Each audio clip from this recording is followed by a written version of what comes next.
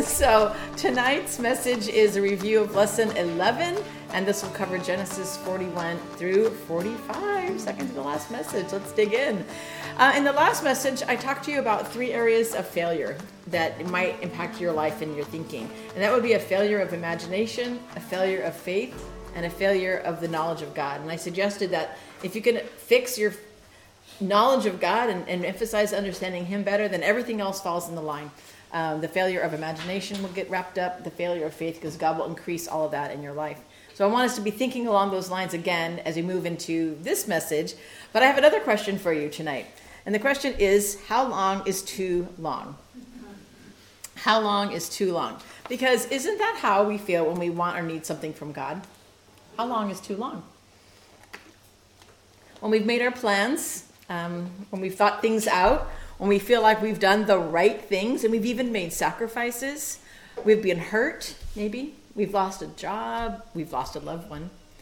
Our health, we've lost our health, or lost financial security. And how long is too long to wait for a restoration?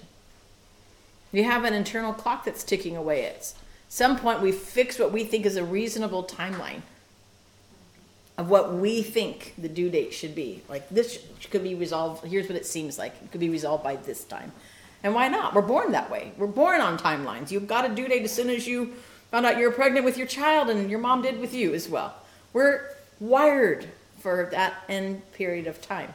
But what happens if the date comes and goes and we don't have what we expected to get? We don't have the restored health. We don't have the reconciled relationship. We don't have that promotion. We don't have the recognition we were hoping for. I want us to be thinking about that type of timeline and our expectations along those lines as we go through our passages from tonight. So Joseph was born in Padan Aram 4 years into his father's 20-year working for Laban, right? So his older brothers reigned then in age from 19 down, and they were young men to toddlers when he was born. We're not 100% sure on all that. But little baby Joseph would have been too young to remember. His family was packed up and they fled in the night away from Laban. Remember that story. And probably also Joseph would be too young to remember when his dad wrestled with the angel before he was reconciled with his uncle Esau. And he would have been too young probably to even remember that his older brothers Simeon and Levi took revenge on Shechem in this violent slaughter. And Joseph might have been a toddler when his brother Benjamin was born. We're not exactly sure about his age, and his mother died. But he was probably old enough to feel the pain of that loss early in his life. And not long after he lost his mother, his grandfather Isaac dies, and he's old enough to remember at this point then the family reunion at Machpelah, and even meeting up back again with Uncle Esau.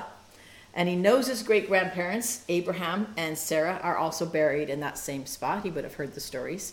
And so 17 years pass, and he's old enough to know and to retell the stories. And he knows how God has called out his great-grandfather, Abraham, out of paganism. And he would have heard about his great-uncle Lot and the destruction of Sodom.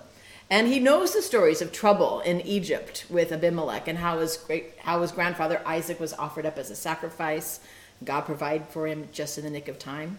He knows about the ladder and the limp story, right? How his dad sees the angels going up and down between heaven and earth, and how he got that limp and a new name after wrestling with God. He knows about his family. He knows his family is special. Troubled? Sure. Dysfunctional, if they had a word like that back then, sure. But God had appeared to his great-grandfather, his grandfather, and to his own father in dreams and visions and personal appearances, and now he's having dreams of his own. Dreams which only intensify the anger and the jealousy that his brothers had for him as they sell him off to die a slave in Egypt. But instead of dying in obscurity, he's blessed by God. And he rises up to leadership not only as a slave, but to be only as a slave, only then to be accused of attempted rape and sent off to prison. But God is with him in prison, isn't he? And God places Pharaoh's men in prison and gives them these troubling dreams. And who but Joseph, the dreamer, rightly interprets each dream. And all this, Joseph never shakes his fist at heaven. He only has one request, and he states it at the end of that passage. He says, remember me when it goes right with you. Remember me. And so Genesis chapter 40 closes, and Joseph hopes seem to be closed as well, because not only is he not remembered, but for emphasis, the author adds, he's forgotten. And as if he didn't matter at all. And we all know that he does matter. But what does Joseph know? I'm in a pit again. Sold by evil brothers, betrayed by the boss's wife. Joseph, who we know will someday save the day, not just the day, the world actually, the great grandson of the friend of God and the son of the one who wrestled with God, remains in prison. And chapter 41 picks up after 2 whole years. How long is too long? Because it's been 2 years. But it's also been another, what Joseph can't know, what no one could know, that God has been preparing everyone and every situation for a night that is going to turn the course of history. And it all happens when Pharaoh dreamed that he was standing by the Nile. He has this dream in 2 parts. The first part has to do with a set of cows, 7 attractive and plump cows who are devoured by 7 ugly and thin cows. Your version might read bad looking or scrawny or sickly. But in Hebrew, it's actually the root word is evil. Evil cows. The evil cows. And this harkens us back to the first time we hear of evil in the garden. And I want you to keep that in mind, how God is bringing Genesis to a bow and wrapping it up at the end. They're evil cows, and they're devouring 7 attractive and plump cows. And then 7 plump and good ears of grain are swallowed up by 7 thin and these ruined ears of grain. Verse 8. So in the morning, Pharaoh's, what does it say? Spirit was troubled. Pharaoh's spirit was troubled. And so he sent and he called for all the magicians of Egypt and all of the wise men. And Pharaoh tells him his dreams, that there was no one who could interpret them to Pharaoh. Of course there's not. God's at work here. But who hasn't had a crazy dream in their life? We've all had an odd dream or two. Maybe even dreams that we thought, that really feels like it means something. You know, is my brain thinking through and processing this scenario in my life? Or is it just bad, pizza? But who actually wakes up and thinks, hey, this dream needs something and I'm going to mean something, I'm going to go get answers. And you search out, a magician or someone to get an answer from, right? Look for answers from the people who know best. This is what Pharaoh ends up doing with his dream, and rather than just kind of thinking about it, like that was a crazy dream, and telling his, Mrs. Pharaoh or something about it. No, this is God again at work. God has caused Pharaoh's spirit to be troubled, and we know about another Pharaoh coming along soon that God's going to work in that guy's heart too, and move him where he needs to be moved, right? And Pharaoh can find no satisfaction. He gets all the answers and nothing satisfies. That's God at work in Pharaoh's heart and in his mind. We read that he sent and he called for all those magicians of Egypt, all the wise men. He tells them his dreams. No one can interpret them. And that doesn't mean that there's no one who tried. They all tried. They all tried to interpret his dreams. And they're all kind of on the spot, right? Maybe they'd be the one with the right answer, and Pharaoh would go, yeah, that's totally it. And maybe they really contrived inside their mind, like, I got the right answer here. Or maybe all of them were kind of confused, and they were saving face and trying to save their necks, and gave the best that they can do, and hope that maybe Pharaoh would believe it, and maybe it would all pan out in the end somehow, right? Right? All those explanations, everything that's given to him, no one was able to give him the satisfaction that Pharaoh needed. He's completely unsatisfied. Pharaoh knows in his spirit, and his spirit is troubled. This is a significant dream, and no one can give him an answer. It reminds me of infomercials. You've seen infomercials? Infomercials always set up this crazy scenario so you are awakened in your mind, in your heart, of a need that you have that you probably never realized you had. Or you're watching it going, that's exactly what happens in my life. But the scene usually opens up with some lady, it's black and white, and she's got a kid on her hip and a kid tucking out her leg, and her hair is a mess, and they're screaming and crying, and she's reaching for the cupboard, and she opens it, and what comes out? She gets attacked by bowls tumbling with lids and bowls and everything, and the infomercial has all the solution to keep your bowls organized, right? They present, make sure you know your need, and then they offer a solution. Or a milk carton that you can't open. It's too hard to open. So here's a spout you can poke in, and ta-da, now you can pour your milk. Ah, isn't that great? Advertisers know that identifying a need or even creating a need is a perfect opportunity for them to provide the solution. Enter Pharaoh. He doesn't just need to understand his dream. He needs to know what he should do about it, and he has a sense that there's something more. He needs more than information. Pharaoh needs wisdom, and nothing and no one available to him is able to provide that. Now he's open to solutions. Now he's open to solutions that he might not otherwise have considered. Enter the cupbearer. His memory is jogged. He remembers his offenses today, he says. Now, this is really actually a risky thing for the cupbearer to do, to remind the one who can still throw him into prison of his previous offenses. But this leads into the story of how he meets this Hebrew slave while he was in prison, and this slave accurately can interpret dreams. So, in the 2-year delay of Joseph not being remembered, but being forgotten, we see the sovereignty of God. The delay of 2 whole years actually works out in Joseph's favor, doesn't it? I mean, think about it. If 2 years previously, that cupbearer, fresh from prison, comes up to Pharaoh and says, you've got to meet this Egyptian slave. Actually, he's a Hebrew and he's a convicted criminal, but he's awesome. And he can interpret with wisdom and he can give you answer to your dreams.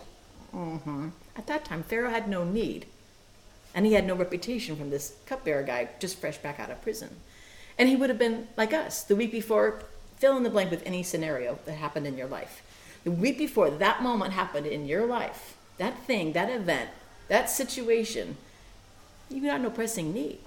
You don't really need all that wisdom. Everything's kind of going fine. But that moment happens, and like Pharaoh, maybe you're troubled in spirit.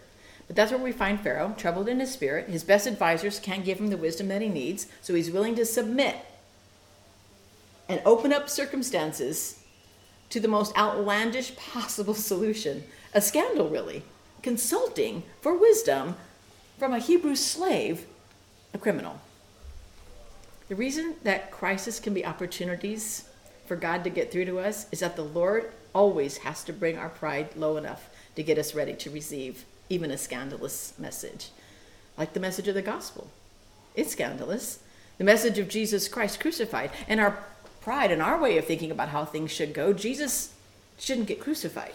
We don't want Christ crucified. So the Lord's got to reduce our pride in any way that he can, in any suffering, any troubling, so that our spirit is troubled enough to make us desperate enough to look for that kind of wisdom. Enter Joseph. Verse 14. Pharaoh sent and called Joseph, and they quickly brought him out of the pit. And when he had shaved him, washed him up, changed his clothes, comes before Pharaoh. Verse 15, Pharaoh says, I had a dream, and there's no one who can interpret it. I've heard it said, when you hear a dream, you can just interpret it. So to Pharaoh, Joseph is potentially a more talented wise man. Just another one of the smart guys, right? More talented magician. Maybe they can know these things down in Hebrew land, wherever this guy comes from, right? But Joseph is bold. I mean, this is Joseph's big opportunity. He's got the ear of Pharaoh. And he's bold. And he takes this opportunity not to put himself forward, but to put God before him. And he sets him straight. And he risks honesty. And he risks humility before God, not before Pharaoh, but before God. In verse 16, he says, it is not in me. God will give Pharaoh, Elohim will give Pharaoh a favorable answer. I've had a dream. There's no one who can interpret it. He, Joseph, hasn't heard the dream yet. And he is able to say in confidence, God's going to not only answer this, but give you a favorable answer. Wow. Now Pharaoh speaks his dream. I told you the magicians, none of them who could explain it to me, and they're all heads down and like, oh, us over in the corner, but also listening and curious, what is this Hebrew slave guy going to do? Joseph says to Pharaoh, Pharaoh explains the dreams, and Joseph says to Pharaoh, well, the dreams of Pharaoh are one. God has revealed to Pharaoh what he's about to do. And take note of that, because he points to God over and over and over again. He's already said God's going to give you a favorable interpretation. God had revealed to Pharaoh what he's about to do. It is as I told Pharaoh. God has shown Pharaoh what he's about to do. Verse 28, verse 32. And the doubling of Pharaoh's dreams means that the thing is fixed by God. And God will shortly bring it about. Isn't that exciting that God gave Joseph not only the interpretation and understanding of the dreams, but God also put in Joseph's mind an understanding that it's double and that means it's fixed by God. Because that's going to be really important to Joseph coming up later in the story, isn't it? But God and God and God again, in the presence of all the wisest leaders, Pharaoh's court, Joseph points the world to God. Joseph wasn't a man who languished bitterly in prison. He did sit there for 13 years, but he didn't sit there wasting away, pitying himself, entitled, spinning around on the if-onlys, the why me thoughts. If he had, listen, there would be no room for God to teach him wisdom because his mind would have been so consumed with himself and what he feels like he's deserved in this life because people had done him wrong. That was truth. People had done him wrong. He was entitled to better in that mindset. Would have been no room, though, if he had sat all that time and thought only on those things. Where does wisdom come from? This will give you the key of what he actually was thinking of doing all that time. For him to have the wisdom that he had, we have to understand he had the fear of the Lord. The fear of the Lord is the beginning of wisdom. And Joseph is ready then for this moment because he feared God more than he regretted his own life. And you can stop and listen right now and go back in time in your own mind to the decisions that you've made that brought you to this position and the relationships you have and the job that you have and the financial situation you're in and fill in the blank, whatever it is. And regret and this and that happened and then this and this and I didn't deserve. Or you can fear God. So God gives him not only the interpretation of the dream, but inspires him to speak to Pharaoh about what's going to happen next. When you fear God, you have wisdom and a side of fries, or boldness. You have wisdom and boldness, right? Verse 37, the proposal pleases Pharaoh, all of his servants, and Pharaoh says to his servants, can we find a man like this in whom is the Spirit of God? And he's literally talking to this entire group that he should have been able to find a man who's saying all these things. Can we find a man like this? And they're like, that's a rhetorical question, right? Nope, we can't. Pharaoh says to Joseph, since God has shown you all this, there is none so discerning as wise as you. And Joseph is given power second only to Pharaoh and his wife. And even in naming of his children, he honors God. Before the year of the famine came, verse 50, 2 sons were born to Joseph. Asenath, the daughter of Potiphera, priest of On, bore them to him. Joseph called the name of his firstborn Manasseh. For he said, God has made me forget all my hardships. He was forgotten, but God has made him forget all of his hardships and his father's house. And verse 52, the name of the second he called Ephraim, and God has made me fruitful. God has made me forget, and God has made me fruitful in the land of my affliction. So Joseph's prospering. His family is suffering, though. And Jacob hears about the food available in Egypt, and he sends his sons. And he says, dramatic as Jacob is, that we may live and not die. It probably wasn't too far from the truth. It was a really severe famine, as we know, that we may live and not die. But these words are important because they will come up again as we see a constant theme of reversals from here on out. And because Jacob allows his trauma and his fear to govern his decision, he sends only 10 sons. Consider this. Each would have been able to buy and bring back enough for the house that they represented. So by leaving Benjamin home, Jacob pressures his sons to carry an extra burden of another family member. Had Benjamin come with them, he'd have been able to bring back more food. But fear wins, and Ben stays back. Of course, we know that, verse 6, Joseph was the governor over the land. And not only that, he's personally involved. He's not just some governor managing up in a palace. He's the one who sold all the people. He's interacting personally with all the people. So it makes sense that Joseph's brothers came and bowed. And we get the first bow. Bowed themselves before him with their faces to the ground. And what's incredible, out of all the moments And in all the ways, in any scenario, do you think Joseph could have possibly imagined, and he had a good imagination, that this would be the scene? We all imagine how we might react, but verse 7, Joseph saw his brothers and recognized them, but he had the presence of mind to hold back, doesn't he? And he doesn't reveal himself immediately. Instead, he, it says, treated them like strangers and spoke roughly to them. Where do you come from? And they said, the land of Canaan, to buy food. And Joseph recognized his brothers. They didn't recognize him. Verse 9, and this is when he recognizes, this is when he remembers. Joseph remembered the dreams that he had dreamed of them. Why? Because they're in mid-bow. They're all splayed out in front of him, just like in the dream. And there they are bowing.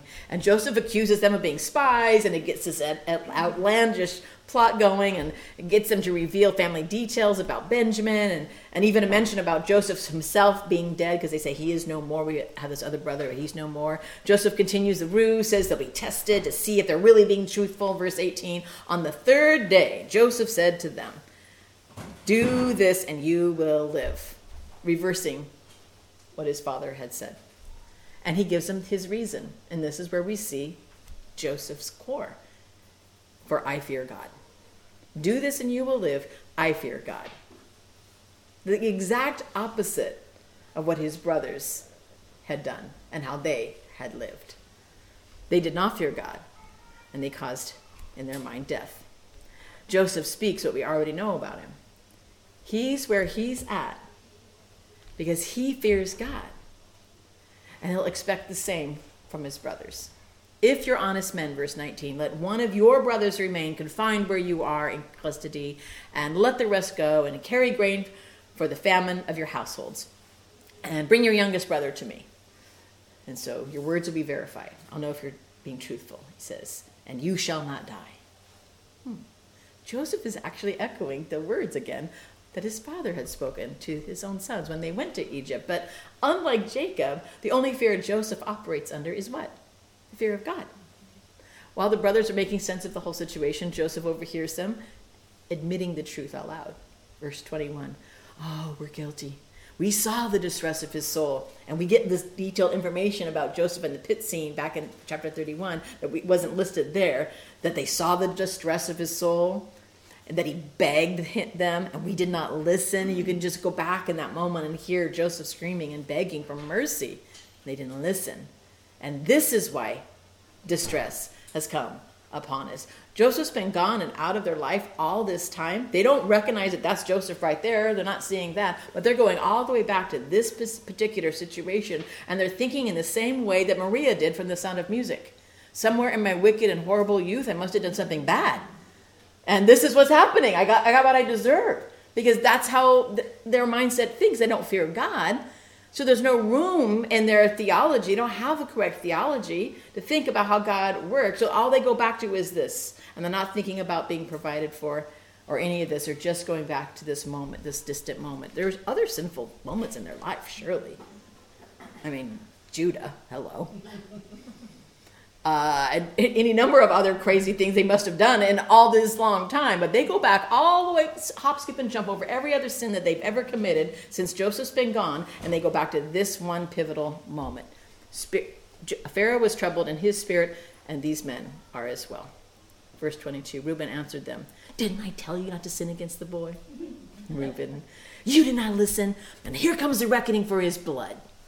Of course, Joseph hears all this, and he understands this, and he leaves to cry it out in private. When he comes back, he imprisons Simeon. He entraps the brothers by putting their payment back in with the grain, and one of them discovers the issue when they're down the road, and immediately, it says in the word, at this, their hearts failed them. They're just, oh, what is going on? And they turned and they trembled to one another, saying, what is this that God has done to us? Now they bring up God after all of this? But it gets even worse. When they get all the way back home to dad and explain this terrible ordeal and why Simeon isn't with them, only then do they actually realize how bad it really is, because to their horror, it isn't just money back in one sack. As they emptied their sack, behold, every man's bundle of money was in his sack. And they're terrified. And Jacob figures he may as well die. And Reuben speaks up, and it's kind of odd, and he's like, well, if we don't get this figured out, you can kill my 2 sons. Thanks. Maybe the sons run around to hear him say that, or maybe they were, I don't know, but that's crazy. And Jacob's just unable to move forward at all. The scene closes, the family's with food, but they're left with paralyzing fear. Jacob says, basically, over my dead body, right? No way will Benjamin go down to Egypt. Jacob's controlled by his fears completely. He refuses to risk harm to Benjamin. And it'll take more than time. It'll take less food to force Jacob to change his mind. Food has a way of doing that.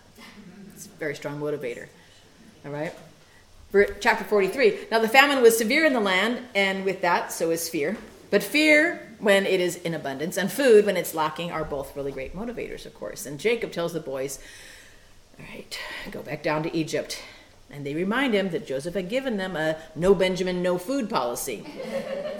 And on top of that, they have all this money. They have to figure out how to account for it, right? Verse 8. And Judah said to Israel, his father, Judah, Judah, Judah, what are you going to say now? What are you going to do now? And you're like, whoa, listen to what he says. Send the boy with me.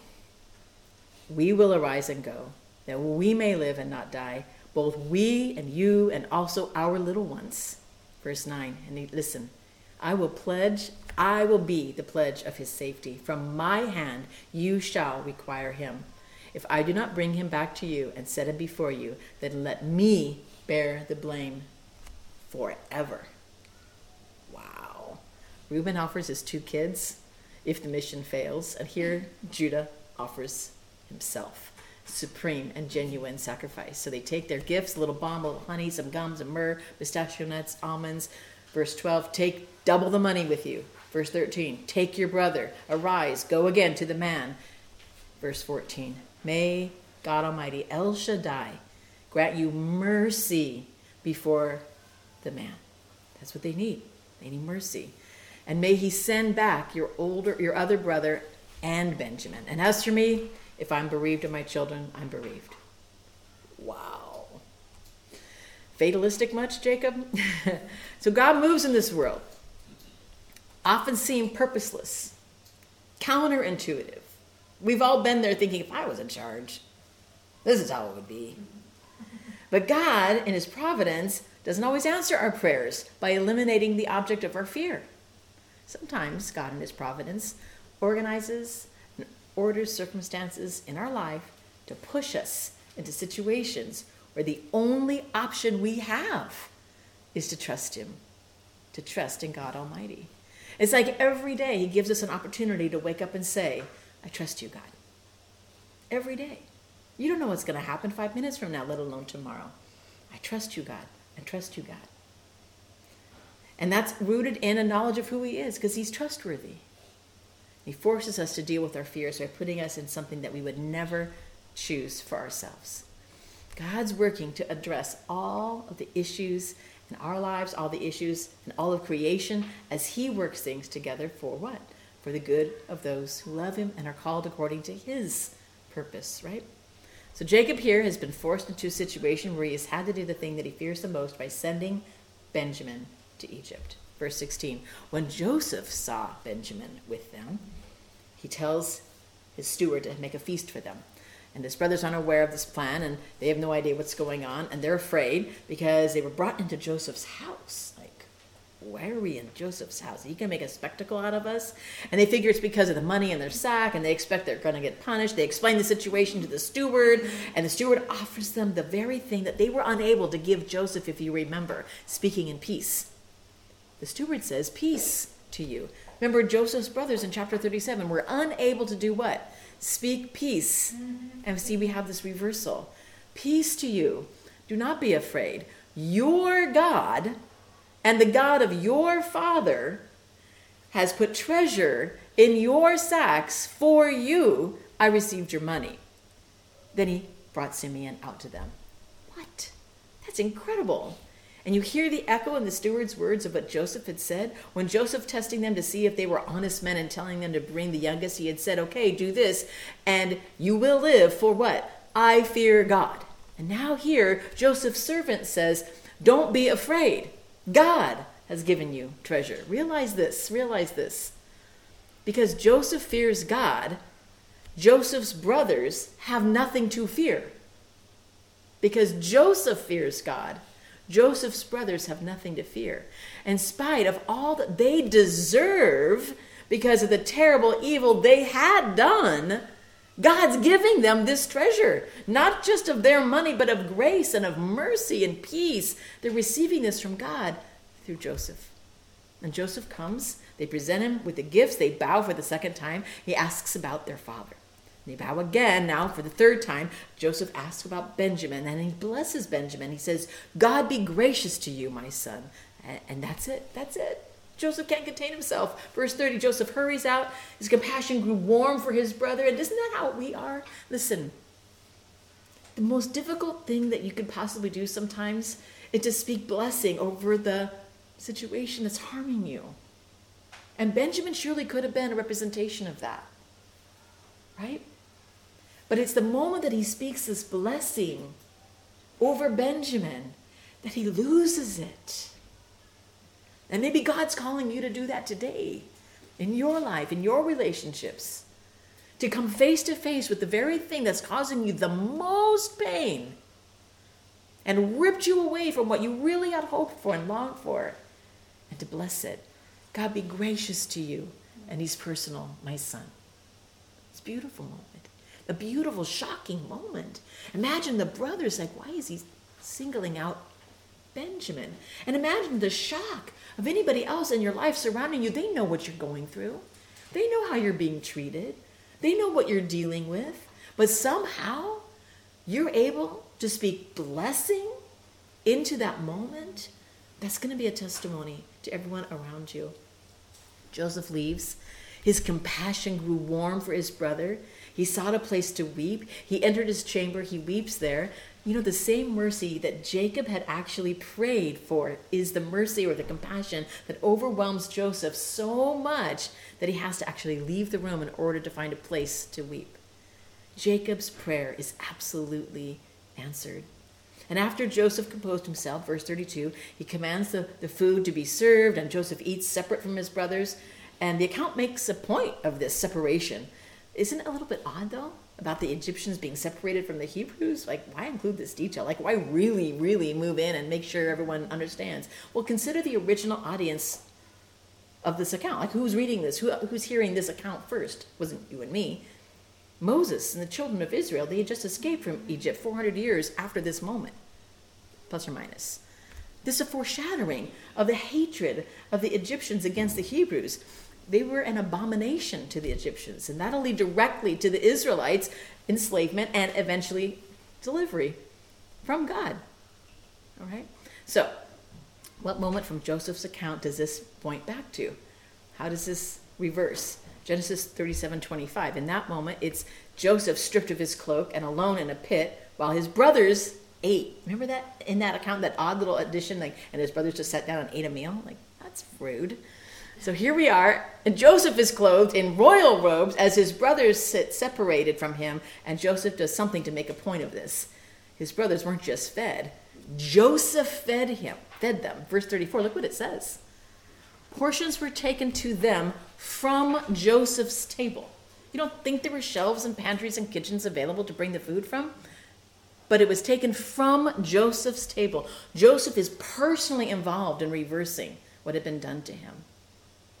And again, reversing the moment, he makes sure that Benjamin's portion is 5 times as much as any of theirs. And they drank and were merry with him, which is Hebrew code for they partied hard. This is a drunken party. Like, they got drunk. That's code right there. Literally what that means. And so Joseph goes on to test his brothers, verses 1 through 13 in chapter 44. Right after the banquet, the brothers are preparing to go back to Canaan. I can imagine them maybe a little bit hungover. Like, did we dream that? Like, what happened last night? I don't know. Do you remember? I don't know. Benjamin got 5 times more, and they're kind of like working it all off as they're heading out. Joseph commands a steward to fill their bags with food and fill their sacks also with their money. And in a twist, he then sets up his little brother, planting evidence, Joseph's own silver divining cup in his bag. So he'll be the one implicated in this high crime, and the pressure is on his brother is going to just increase. So the brothers head back home, but they haven't got that far down the road when Joseph sends his steward after him this time and instructs his steward to ask, "Why have you repaid evil for good?" And isn't that exactly what they had done at the pit? God had been nothing but good to Jacob's family. Joseph hadn't done anything wrong to them. Joseph was doing the right thing, and they repaid evil for good. At this, they tear their clothes, verse 13. Every man loaded his donkey. They returned to the city. Just a sorry procession heading down, exact opposite of the procession that led Joseph away. This is a procession of shame, and what do we face? Verse 14, when Judah and his brothers came to Joseph's house, he was still there, and they fell before him to the ground, 4th time bowing. Joseph said to them, "What deed is this that you have done? Do you not know?" And this is great. "Do you not know that a man like me can indeed practice divination?" Like, whoa. Notice that he said he could practice divination. He doesn't say, "I used divination." He's messing with them. Surely the brothers had heard through the grapevine about Egypt and Pharaoh's right-hand man and how he interpreted these dreams and about the feast and the famine years. Even if they hadn't heard the tales about this leader, the idea of divination would have put more fear into their hearts. What else could this man know about them? Also, divination was really common in ancient Middle Eastern cultures, especially among leaders. Remember that Laban told Jacob he had learned by divination that the Lord had blessed him because of Jacob. Jacob's sons would have at least been aware of the practice and have known what divination was and whether or not Joseph actually used the cup for that purpose or not. But silent fourthborn Judah finally speaks up again. Did fear motivate him? Fear about what this man might know about them? They were innocent of the money and the cup crime, but guilty of so much more. Verse 16, and Judah said, "What shall we say to my Lord? What shall we speak? How can we clear ourselves? God has found out the guilt of your servants. Behold, we are my Lord's servants, both we and he also, whose hand the cup has been found." They're all innocent of this entire thing. But he's like, I'm done. I'm done fighting all this. We're going to accept this, the guilt. God has found it out. Now, the word that Judah says is the word guilt. Judah isn't acknowledging or confessing the sin of this crime with the cups. He's not, because he didn't do it. He's talking about guilt. And he speaks for all the brothers. He lumps Benjamin in as well. And he offers them all to become his servants. And Joseph won't have it.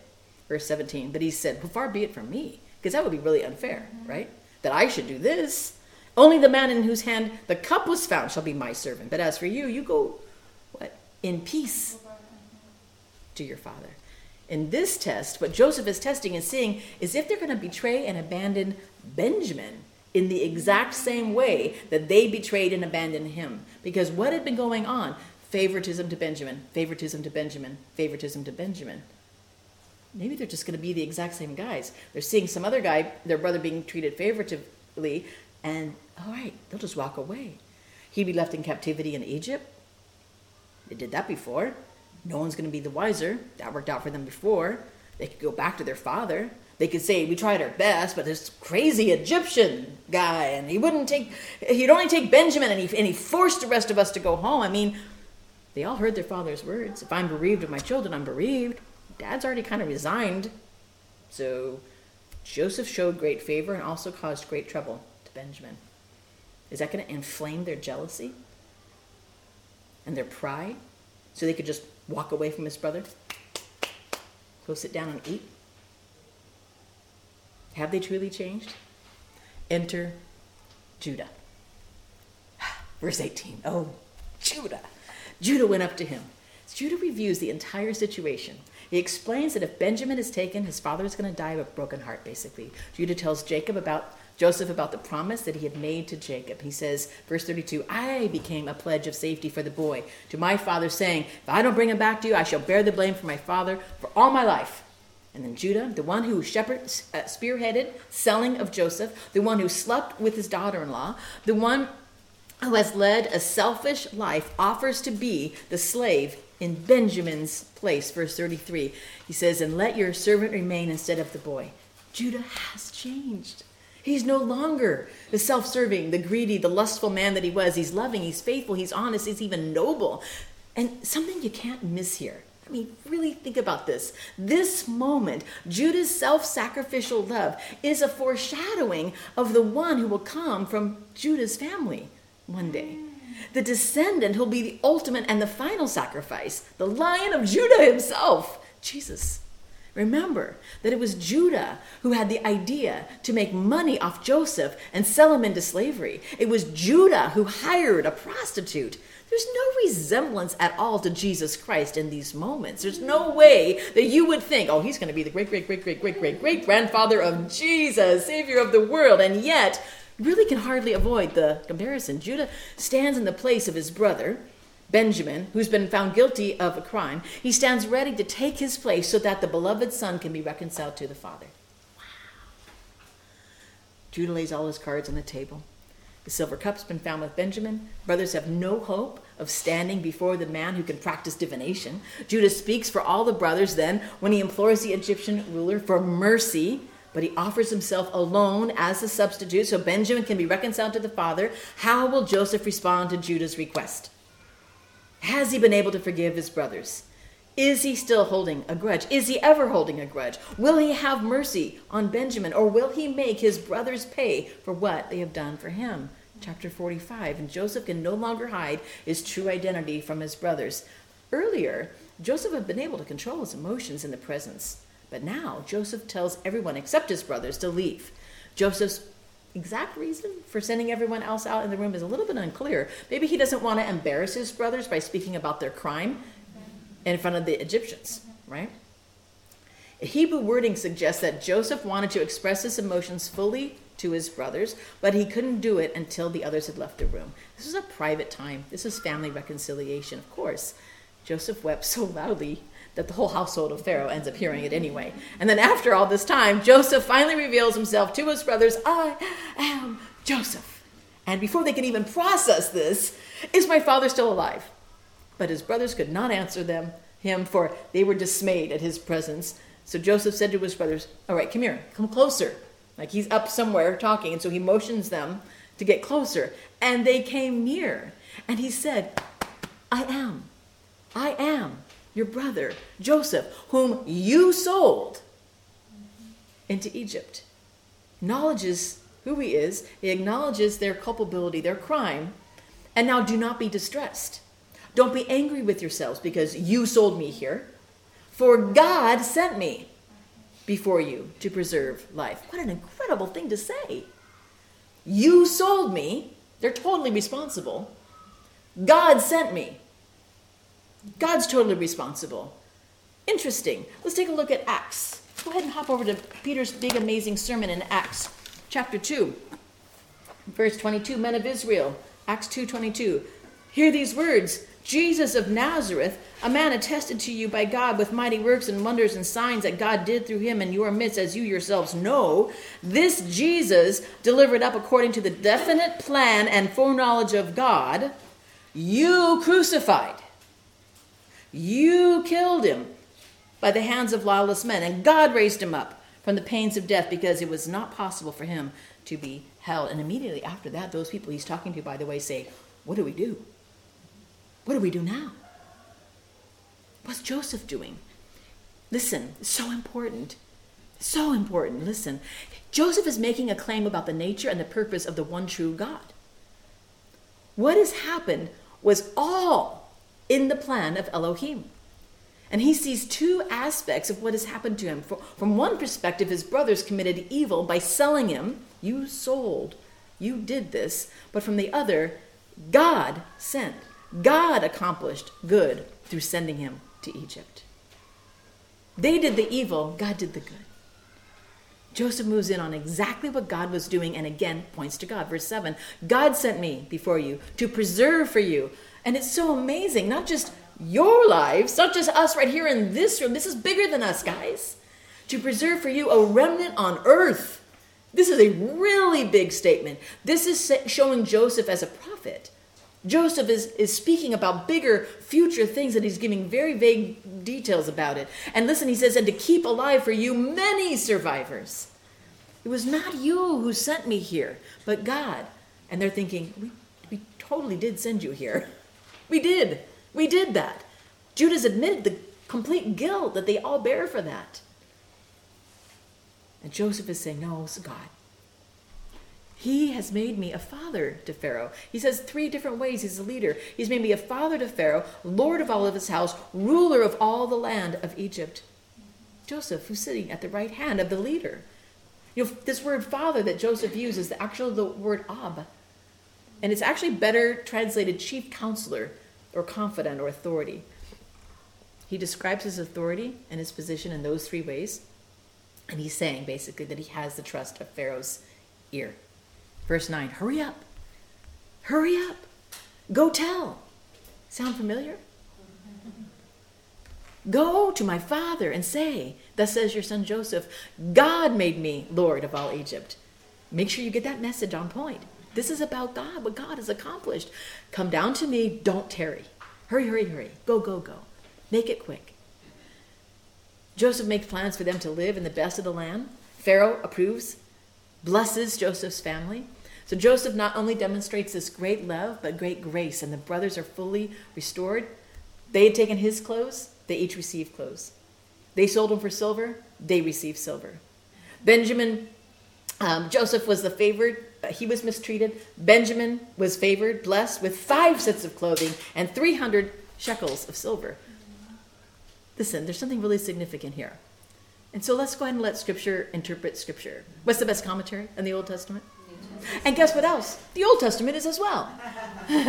So in Exodus chapter 21, verse 32, Moses gives laws about slavery and the price of a slave and whatnot.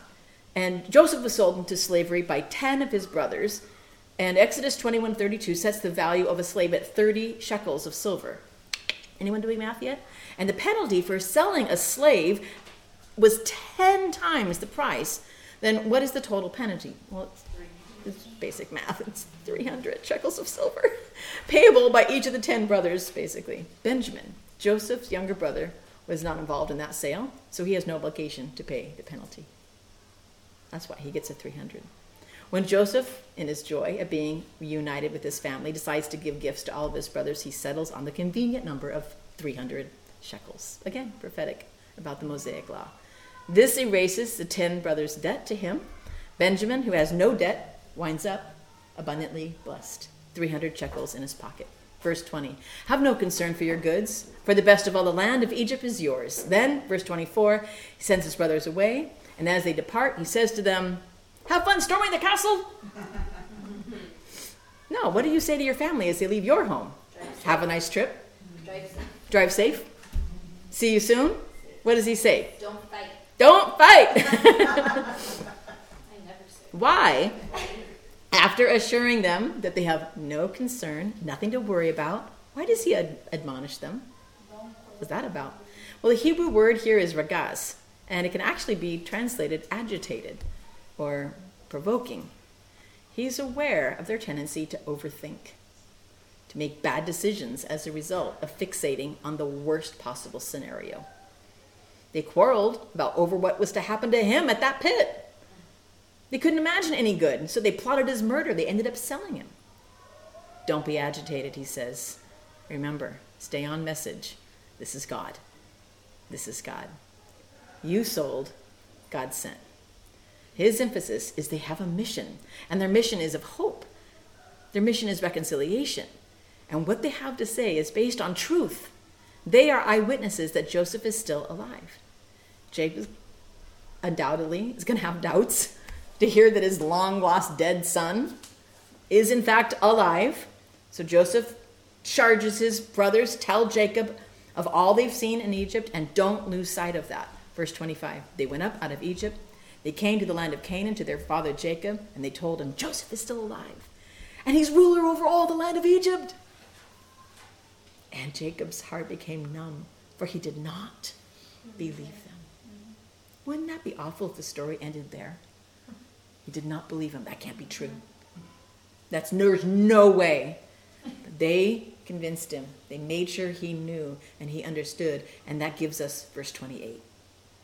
And it also gives us a name, Israel. And Israel said, it's enough. Joseph, my son, is still alive. I will go. I will see him before I die. Up to this point, in his ignorance, in his unbelief, he's called Jacob. But now, in his belief, he's called by his new covenant affirming name, Israel. Referring to Jacob with this national name, and you're going to see this especially in lesson 12, is a reminder to us and to the original audience that this is a movement of a nation happening, a nation that represents a new humanity. And they're moving down to Egypt. Jacob's doubtful heart, foreshadows the unbelief of Israel, especially to believe in the resurrection of Jesus Christ. So this account should also cause us to think of another time when someone who was supposed to be dead was alive and appeared to 11 men who doubted the goodness and the reality of the moment. And like Joseph sent his brothers with the good news and the admonition to stay on message, Jesus commissioned his disciples to bring the good news beyond their homeland to all the nations, declaring that the one who died is now alive. How long is too long? How long is too long? Galatians says, but when the fullness of time had come, God sent forth his Son, born of a woman, born under the law, to redeem those who were under the law, so that we might receive adoption as sons. How long is too long? What if we learn to fear God? What if we make it a priority and our theology is tight so that our good theology informs the way we live our life? Because that's exactly what happened with Joseph. He could have adopted Egyptian theology, lowercase t, but he held on to the one true God.